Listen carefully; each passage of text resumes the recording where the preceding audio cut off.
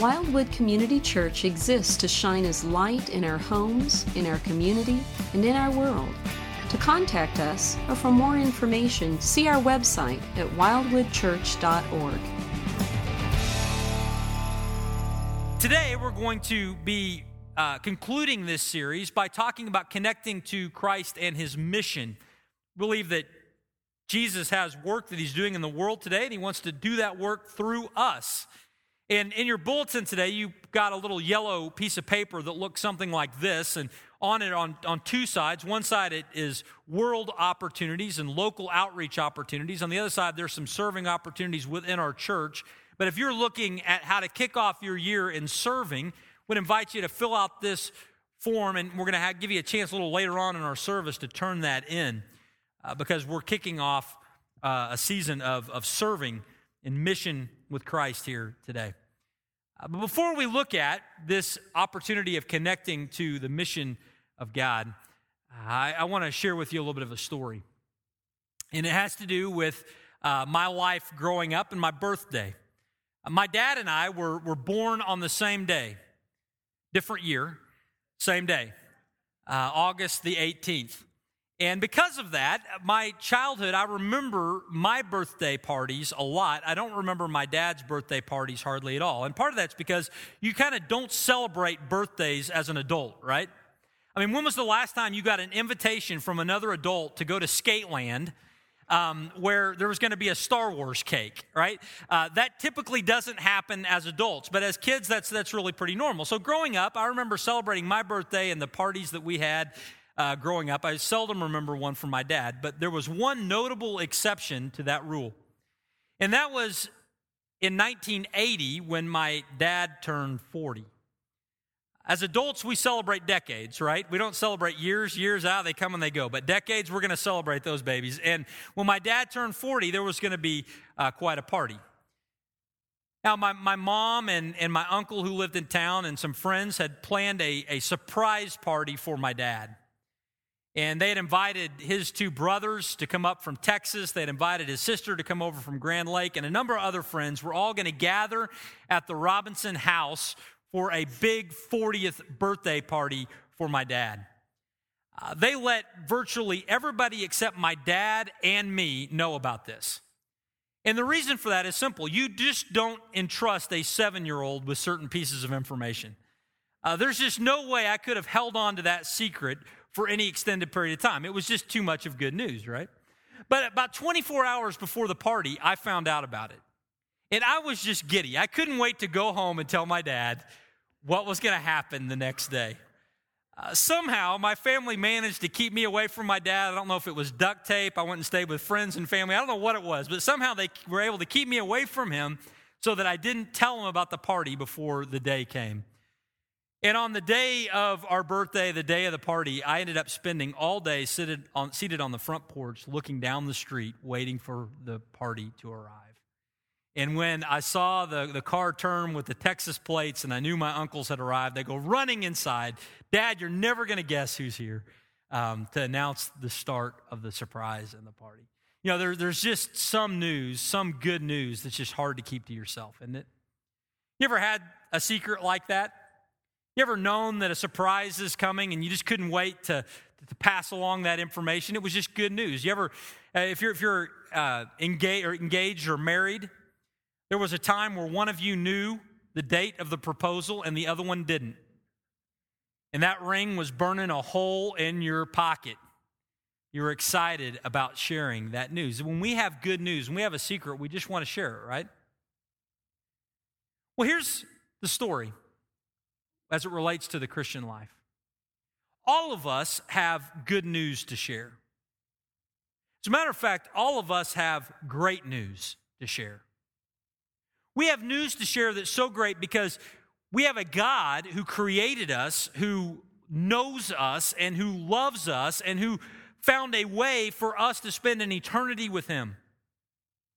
We have a God who sent His Son into the world to die on the cross to pay the penalty for our sins so that we might be forgiven, so that we might be redeemed, so that we might spend not just a morning or an afternoon or a season, but we might spend an eternity in His presence, not on the basis of our good works, but on the basis of His gift. That's not good news, folks. That is great news. And we all know about it. And so here's really the question that I was thinking about this week. If we all have such good news, if we all have such great news, why is it that sometimes we treat it like it's a surprise? Why is it that sometimes we don't freely talk about it? Why is it that sometimes we don't freely share it? This morning, we're going to talk about kicking off our year in mission with Christ. And we're going to look at a passage in Romans chapter 10, verses 14 to 16, that's going to encourage us that we have this good news and that we should be open and willing to share it. And so this is a passage that God has used to encourage me this week, and I hope and pray He'll use it to encourage you as well as we look at Romans chapter 10, verses 14 to 16. You got a Bible open there. I'm going to read these verses for us, and then after I read them, we're going to go back and dive into it in several parts, seeing what God has for us in it. Romans chapter 10, beginning in verse 14, says this. The Apostle Paul writes and says, "How then will they call on him in whom they have not believed? And how are they to believe in him of whom they have never heard? And how are they to hear without someone preaching? And how are they to preach unless they are sent? As it is written, how beautiful are the feet of those who preach the good news. But they have not all obeyed the gospel. For Isaiah says, 'Lord, who has believed what he has heard from us?'" In these few verses, we see something about the good news that we possess and that God wants us to do something with. The first thing that we're going to see from these verses is that we are to share the good news. We are to share the good news. We see this throughout these verses, but specifically I want to point us to the latter parts of verse 15. See, at the second half of verse 15, the Apostle Paul is writing and he quotes Isaiah chapter 52 and verse 7. When he says, as it is written in Isaiah 52:7, how beautiful are the feet of those who preach the good news. See, the Apostle Paul was thinking about his life, and he was thinking about the context where he found himself, and he realized that God had entrusted him with some great news to share with his people. The Apostle Paul was from a Jewish background, and many Jewish people were living their lives disconnected from God because they had rejected the gift found in Christ. And the Apostle Paul was thinking about that situation when he thought of, the Spirit directed him to think about Isaiah 52:7. Because in Isaiah 52:7, what happened was God was communicating good news to the people of Israel. See, in the book of Isaiah, the Jewish people were in exile. They were in Babylon. In Isaiah 52, God communicates through Isaiah to say, go tell my people that their time of exile is over, that they will be able to return to the land of Jerusalem. They will be able to return to their holy city. They will be able to resume sacrifices in the temple, in their heavenly worship. They'll be able to return from that exile. And God tells Isaiah, and he tells Isaiah to tell the people that the time of exile is over. And this was good news. Now, this was in the days before the internet. This was in the days before cable television. This was in the days before radio broadcast. And so in order for good news to get from one place to another, it had to travel word of mouth. And so what happened was Isaiah would tell others who would then go into all of the villages and encampments between Jerusalem and Babylon and tell everybody they found from a Jewish background, hey, guess what? The exile is over. And as these people would go from camp to camp, they would be able to share that good news. And the news was so good that people would be so elated when they heard that the exile was over that they would say that even the feet of those people that brought that news were beautiful. Now, I don't know about you, but feet are not beautiful. Feet are ugly. I mean, that's true in today's world where we have salons and spas and socks and closed-toed shoes. Can you imagine how ugly feet were in the first century? I mean, they would have been pretty ugly, right? Imagine 700 years before the time of Christ. Feet would have been caked with dirt and calluses and corns and bunions and I don't know what. They were not pretty, but the news was so good that these messengers were carrying from camp to camp that when the people heard that news, they would say, "Your feet are beautiful because you're bringing me such good news." It was such good news to the people of Israel in 700 BC that the exile was over, that they would be returning, that their feet were seen as beautiful. And Paul thought about that story. He thought about that situation as he thought about his countrymen. Because as Paul thought in his day, in the first century, he thought, I have some good news to share with my people. Their spiritual exile is over. The Messiah has come. He has died on the cross to provide cleansing for their sins. People who once were far from God can now be brought close to God because of what Jesus has done. And Paul thought, it is my great privilege to carry this good news to them that they might believe. We know this is clearly what Paul was thinking about because the context of Romans 9, 10, and 11 is Paul reflecting on his hope that his fellow countrymen would embrace Christ in faith. We see this in chapter 10 and verse 1 when Paul says, "Brothers, my heart's desire and prayer to God for them," meaning his Jewish friends, "was that they might be saved." Paul knew that this salvation would be found only in Christ. Verse 9, "Because if you confess with your mouth that Jesus is Lord and believe in your heart that God raised him from the dead, you'll be saved." Verse 13 continues, "For everyone who calls on the name of the Lord will be saved." The Apostle Paul was thinking about life and realizing that there was some good news that he had to share with his people. Messiah had come, and if they would just understand that and embrace what Jesus had done by faith, that they could be forgiven, that they might be saved. That was the good news that Paul wanted to share with his people. And Paul understood that that was not something that God wanted him to keep as a surprise. It was something that God wanted him to share with others. We see that clearly in the context of the verses we just read from 14 to 16. There was a process that God used to keep the good news of Jesus from being a surprise. A process by which God would take the message from Paul to all of the Jewish people at that time and on down through history, even to you and me today. A process that began with the good news having happened, that God then sent people into the world to share, that they would proclaim this message, that people would hear it, and ultimately that they would believe it and trust in Christ for the forgiveness of their sins. God didn't want to keep this good news a secret, and so he set in process a series of events that would take the gospel all the way to us. And you know what? That process that God used to get the gospel from the first century to you and me is the same process he wants to work today to take the gospel from you and me to our world around us. Because God has given us the task of sharing the good news. When we think about this task of sharing the good news, it really has three parts to it.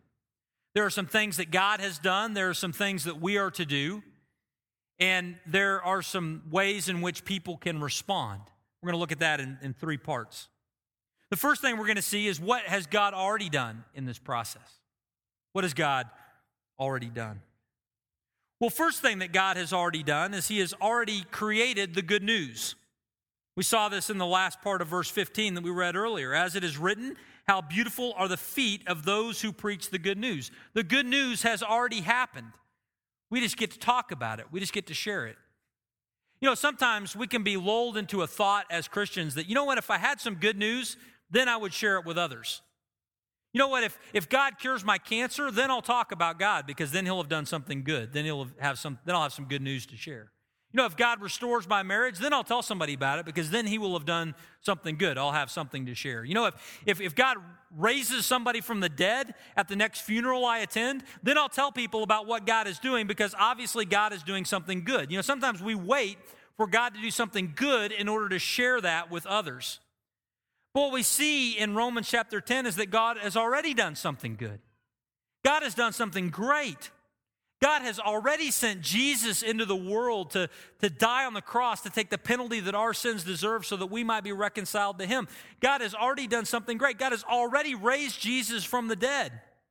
And that any one of us who embrace that gift by faith might experience salvation. God has already done something very good for us to proclaim. We don't have to wait for God to do something good to talk about the greatness of God. He's already offered us life in Christ. That's one thing that God has already done.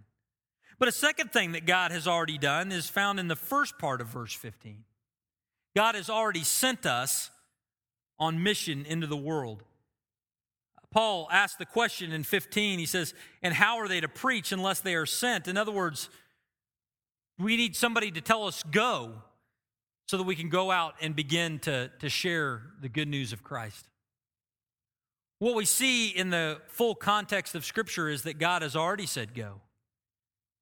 We've already been commissioned. We've already been sent. We see that back in the book of Matthew in chapter 28, verses 19 and 20, among other places.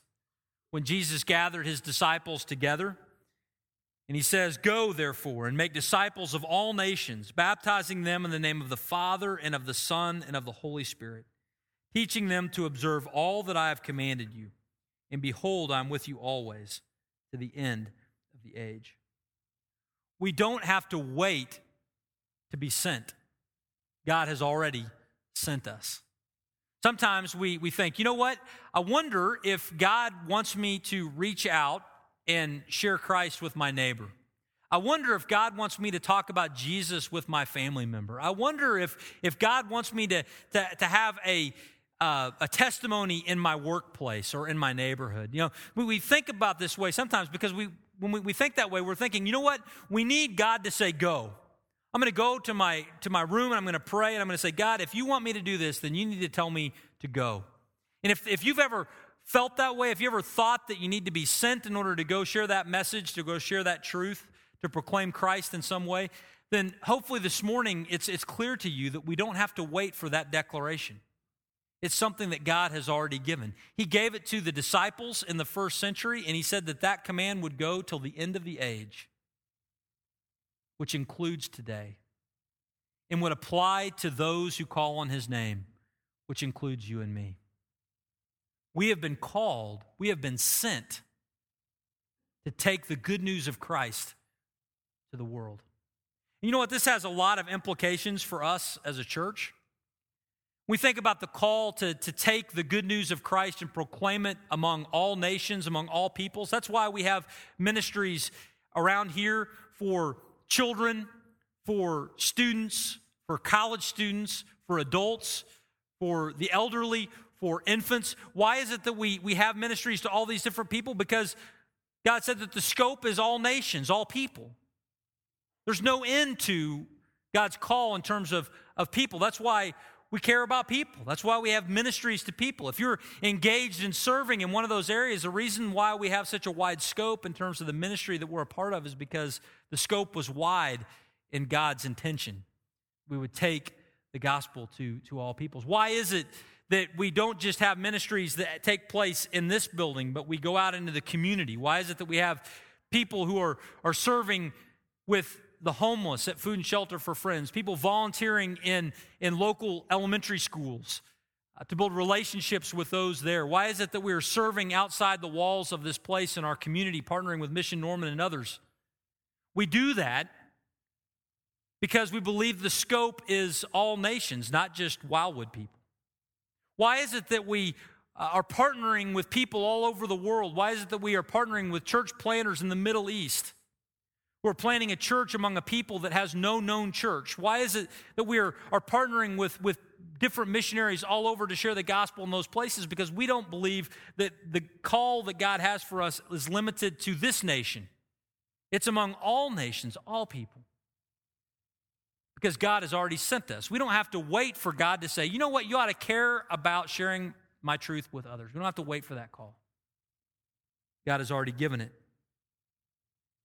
It has impact for us as a church and it has impact for you as individuals. God has already sent us. Those are some of the things that God has done. But what are we to do? What are we called to do? Well, our calling is pretty simple. We see in the latter parts of verse 14, we have a call to preach. It says, how are they to hear without someone preaching? And, some of you are thinking, oh, that's great. I'm glad that it says the word preaching because that means that you have the job to do it, Pastor. Because preaching is something that pastors do. And if that's the way you're feeling and if that's the out clause you're hoping to get this morning, I'm about to burst your bubble. The word preach here could also be translated to proclaim, just to talk about, to put the message of Christ out there. And that's a calling that all of us have.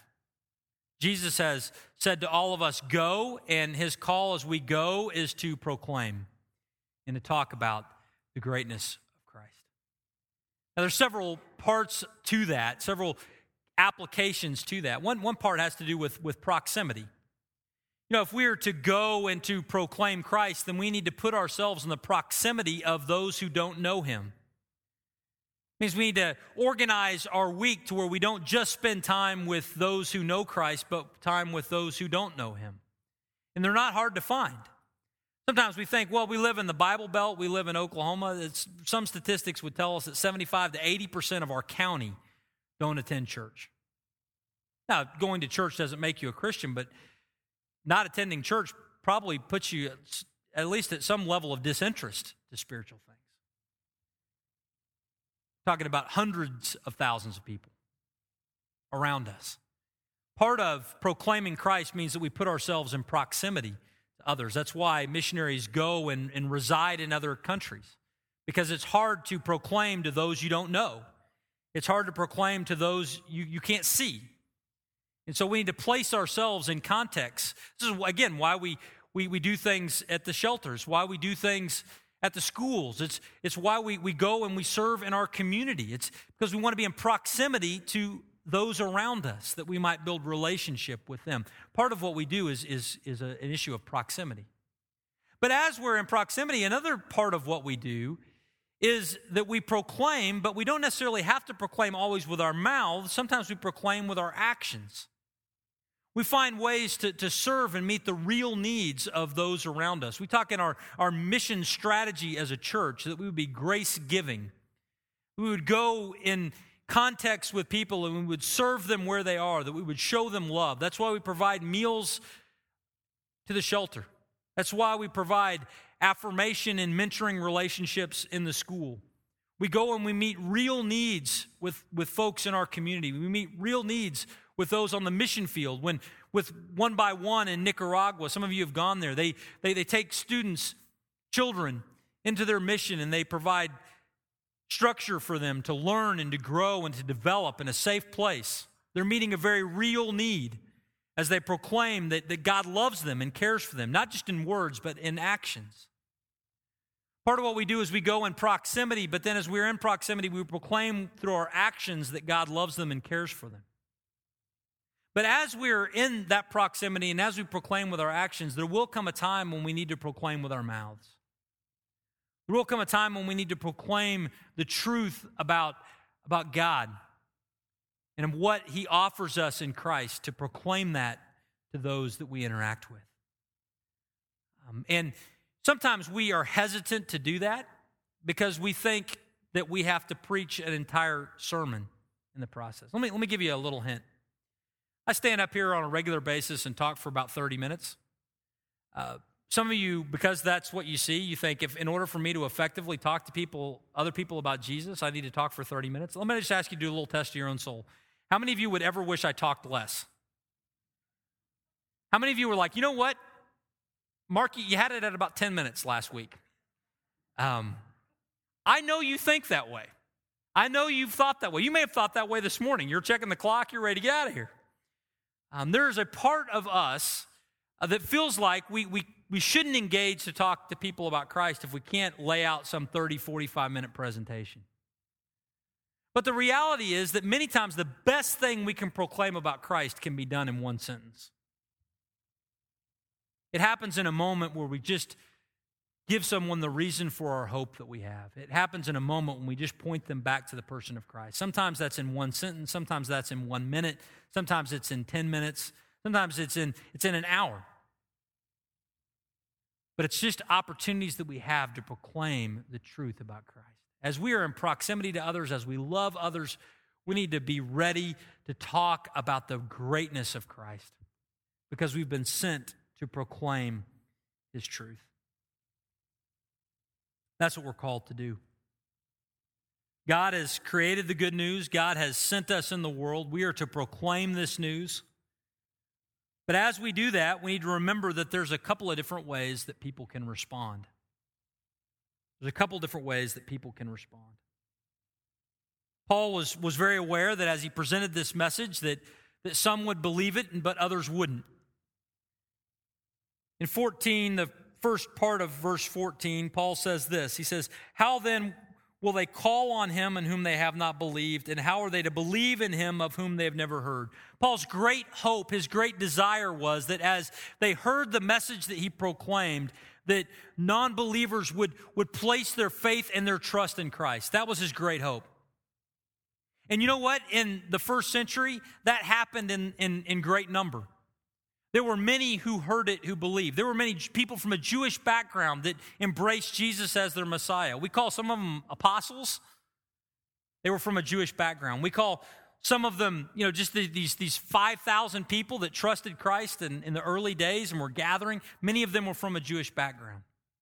There were many who embraced Christ in the first century. They heard the message that was preached and they embraced it in faith. That was true in the first century. You know what? It's also true today.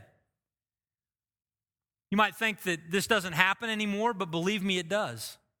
I know of people in this church, in this room, who have trusted in Christ very recently, who have heard this message of the person of Christ and have embraced him in faith. It's something that's happening right here in our community as the message of Jesus is proclaimed. It's something that's happening not just here, but is happening all over the world as believers are sharing the good news of Christ. People are responding by faith all around us. It's one of the ways that people respond. It's something that gives us great hope and great joy. But you know what? Not everyone that we proclaim the truth about Christ will respond in faith. Some will. That's our hope. That's our desire. But others won't. Paul acknowledges that in verse 16 when he says, "But they have not all obeyed the gospel. For Isaiah says, 'Lord, who has believed what he has heard from us?'" In other words, in Isaiah's day, in Paul's day, when the good news was shared, not everybody thought their feet were so beautiful. When the good news is shared, at times people fail to embrace by faith this good news that is offered to them. Sometimes we can begin to get discouraged, thinking, I'm not going to share this truth anymore. I'm not going to proclaim the person of Christ anymore because I don't have that gift. And we've come to that conclusion because not everybody we've shared with has repented on the spot and trusted in Christ. But the reality is that's never been the case. As the seed of the gospel has gone out, there's always been some who've responded in faith and others who have rejected it. That was true even in Jesus' day. Think about that. In the very first century, as Jesus was walking the earth, not everybody embraced him. People who heard the Sermon on the Mount, not as somebody else shared it, but with their own ears. People who saw Jesus touch a blind man's eyes and he could see. People who could go and witness the crucifixion and could also see the empty tomb and the bloody rags left inside when he was resurrected. People who saw all of those things, many of them rejected Christ even still. If that's the case, then why should we be surprised that some today don't respond by embracing Christ? It's something that is just a part of the way that it goes. And we see in 2 Corinthians chapter 3, verses 14 and 15, that part of what's going on there is that there is a veil over the heart of those away from Christ that prevents them from understanding exactly what he is offering to them and prevents them from trusting him in faith. We need to not be discouraged from sharing the gospel simply because not everybody responds in faith. It is clear that some will receive it and some will reject it. But it's still our great hope and desire that those who hear the truth of the gospel will respond in faith. I was thinking about how to kind of tie some of this together in a way that we might be able to understand it and embrace it a little bit. And I thought about a great segment of a book by a man by the name of Tim Downs, who wrote a book called Finding Common Ground. And in that book, Tim Downs talks about the process of reaching others for Christ, and he shares this story. Maybe some of you can relate to it. He says, in the fall of 1975, I was actively involved in the ministry of a campus ministry at the University of Indiana.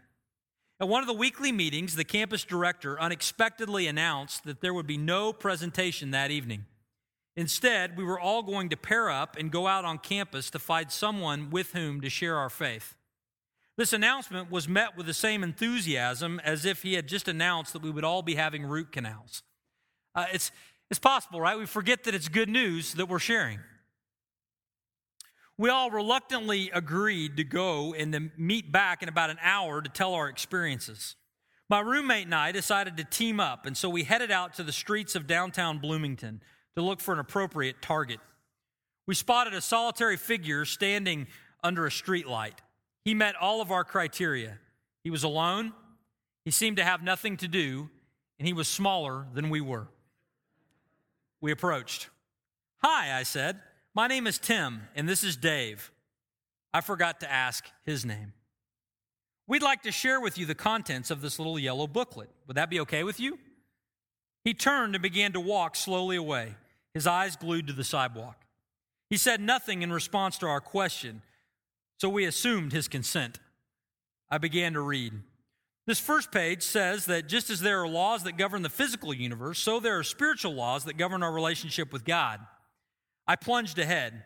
As I finished each of the 4 spiritual laws, I was careful to stop and add an illustration or an explanation. For his part, he said nothing. He simply began to pick up the pace of his walk, his eyes never leaving the ground in front of him. Man is sinful and separated from God, so we cannot know him personally or experience his love, I continued. We came to an intersection. Without waiting for the light to change, he darted across. We were right behind him, reading fast. Jesus Christ is God's only provision for man's sin. Through him alone, we can know God personally and experience his love. By this time, we were almost at a dead run. What a sight we must have been. 1 student running down the sidewalk, 2 others in hot pursuit, reading as they went, like some sort of mobile study group. We arrived at his dormitory just as I finished my presentation. He was out of sidewalk. I was out of laws, and we were all out of breath. He flung open the front door, then wheeled around and looked at us for the very first time. His glare was a presentation in itself. "Thank you," he said sarcastically. "You have just repeated to me everything that I had to listen to for 8 years of Catholic school." The door slammed behind him. Dave and I looked sheepishly, wondering if anyone had seen us clearly enough to identify us. We began the long walk back to the meeting place, dreading the upcoming opportunity to tell the other students the story of our profound spiritual encounter. Anybody relate to this? I can. I can hear the other students' stories now. The lonely freshman from a broken home who had received the gospel in tears. The alcoholic pre-med student who not only came to faith but became sober instantly. The impromptu testimony given at a drunken fraternity party, which ended with all the brothers joining hands and singing, "How Great Thou Art." Then it would be our turn. We read a tract at one guy, we would say. He tried to run away, but we stayed right with him. He yelled at us, but he didn't actually throw anything. We're not sure, but we think he's enrolling at seminary this fall. For a long time, as we walked, we said nothing. Then we began the all-important, highly imaginative process of rationalizing away the disaster that had just occurred. The most important thing, I said solemnly, is that we did what we were supposed to do. What that guy does with the message is up to him. We walked into the meeting hall with a new sense of dignity and importance. We had found a way to present our experience with honor and self-respect. It was no small feat. we had found a way to make a plane crash look like a scheduled part of the air show. Hey, I share that with us all for this reason. When we break down the passage in the order and the way in which I did, we talk about our responsibility and we talk about how people can respond to that. It's possible in that for us to get so fixated on our responsibility that all we care is our proclamation of it. And we don't ever stop to really think that the reason why we're doing this is with a hope that they would place their faith and trust in Christ.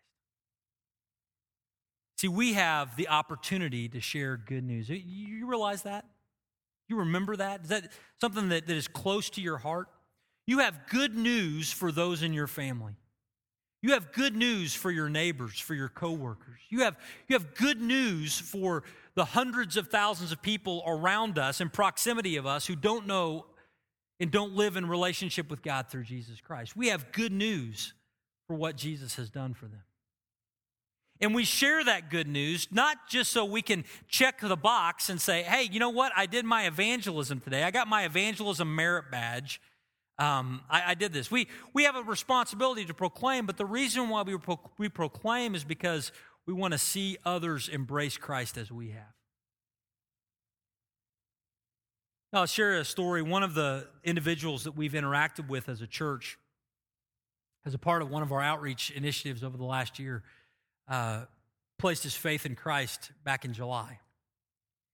And it was such a joy for me to see that happen, and for many and for all of us here today to be able to celebrate that. And I say that not so that we can say, wow, we can validate now our outreach ministry. You know, all of the activity and the shelter and the schools, all these things, it all is suddenly worthwhile because this has happened, so we can check the box and say we have an outreach ministry. It's not that at all. I say that and we celebrate that because somebody who once was lost has been found. Somebody who once was separated from God is now close to God, held in the arms of the Savior for eternity. And we got to see it happen because we were able to proclaim the good news of Christ. It involved being in proximity. It involved meeting some real needs. But it also involved putting them in a context to hear about the truth of Jesus Christ. And you know what? That adventure is an adventure that God wants all of us to be on. And it looks different for each of us. How it looks in your life will look different than in my life. But I want to give us one example as we close our time today of how it looked in the life of one individual. And so I'm going to ask El Knopp to come forward. And El's going to come up with Kevin Bradford. Some of you may know El. El was a college student here at OU, was a part of our college life ministry, and now is on staff with InterVarsity here in our community, reaching out internationals on our campus. And so we've asked Elle to come and talk a little bit about what this looks like in her life, and also invited Kevin Bradford, who's our Director of World Outreach, to come and help us interact with Elle a little more. So with that in mind, would you please join me in welcoming Kevin and Elle?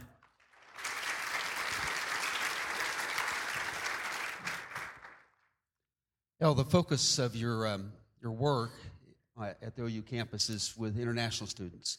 How did you get started with that? Well, it started my senior year of college. I needed a place to live. And so through a conversation with my staff worker, we're talking about just the unfortunate apartment complex that most international students live in. And it turned out it was cheap enough for me to afford. And so just for practical reasons, I decided that would be a great outreach opportunity for my last year. And God provided a team of students to help me reach out to international students that year, and also provided the heart. Suddenly, a group of people that I hadn't honestly noticed really my previous years suddenly became students that I wanted to love and care for and share Jesus with. And so that went so well my senior year that when I joined staff with InterVarsity, they asked me to stay at OU and to start Global InterVarsity there. My wife and I have been involved with the Friends to International Students. It's a part of the OU International program. And we know that from that, there's a lot of students that come to the campus that really don't have any contact with Christianity, any prior contact. How do you reach out to a student like that, or to others that even maybe have a distant relationship to Christ?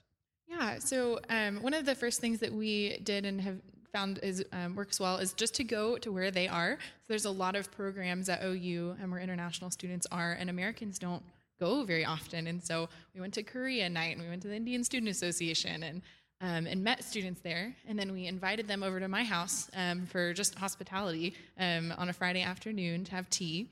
And from there were Christians that I invited who just built relationships with the students. And then because they're believers, they invited them to small group Bible studies and to like church and things like that.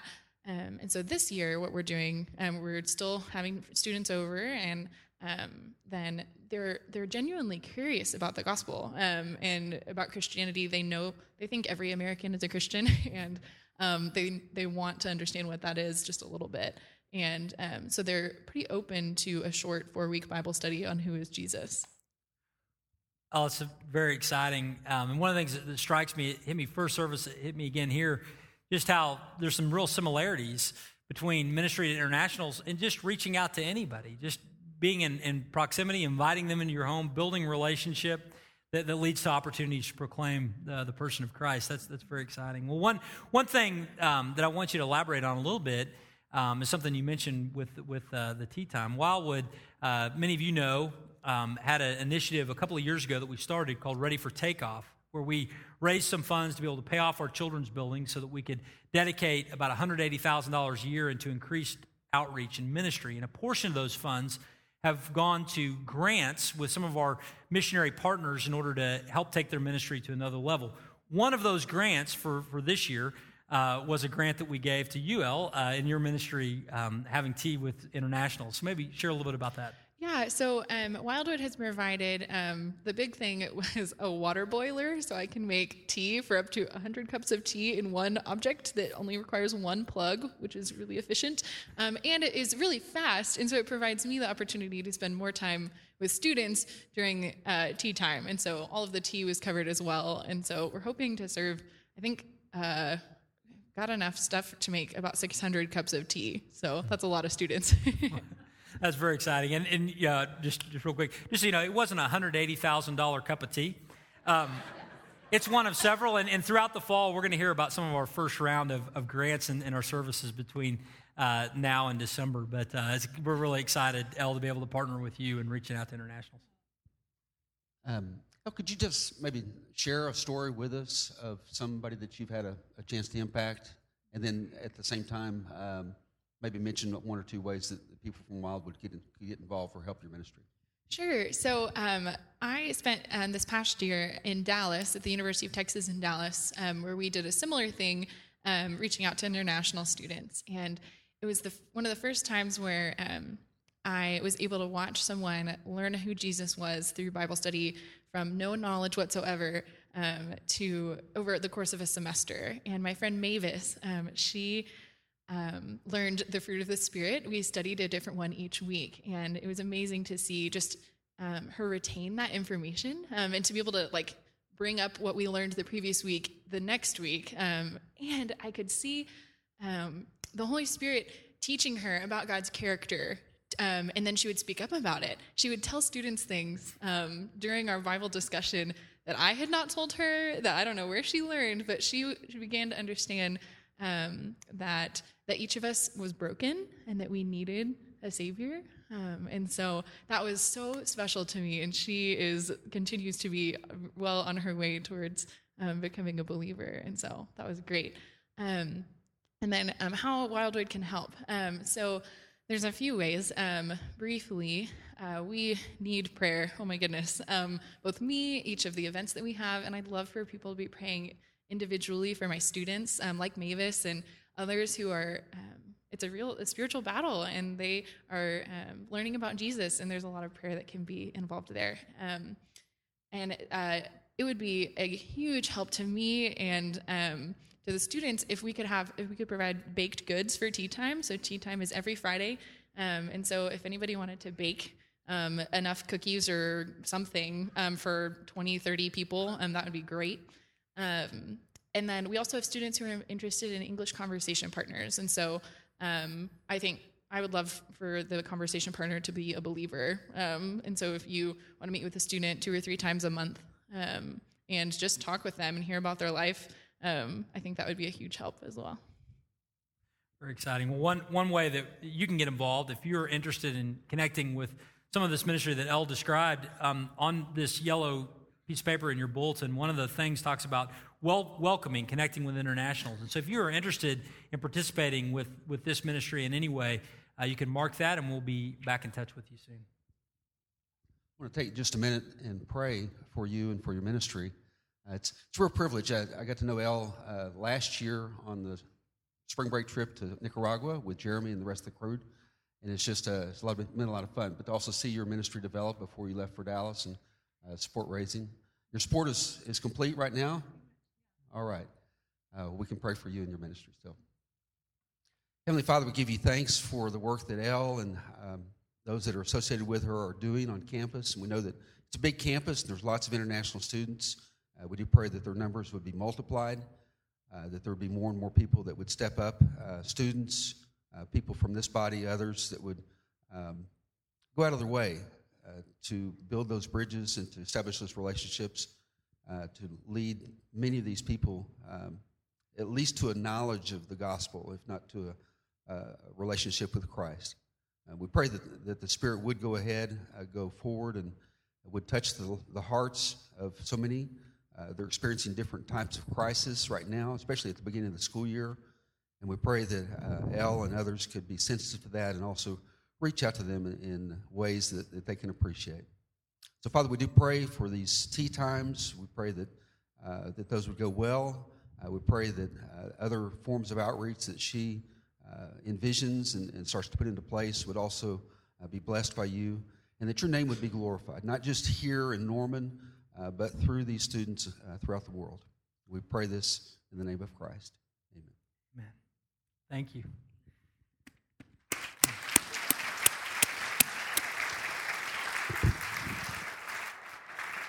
Again, I just want to draw your attention one last time to this yellow sheet. As we kick off and connect with mission, I want to give you an opportunity to be a part of that. And so if you would like to get involved with outreach, one side of this form has a number of opportunities for outreach. On the other side are a number of ministries inside the church where you can serve. If you wanted to fill out that, if you've already done so, or if you want to fill that out right now, during this closing song, at the end of that closing song, we're going to have our ushers come down the middle aisle. And so if you filled that out and you want to pass it to the middle aisle, our ushers will come by and pick that up as we're singing our closing song so that we can get back with you and help connect you to some opportunities to serve and be on mission with Christ here in Norman.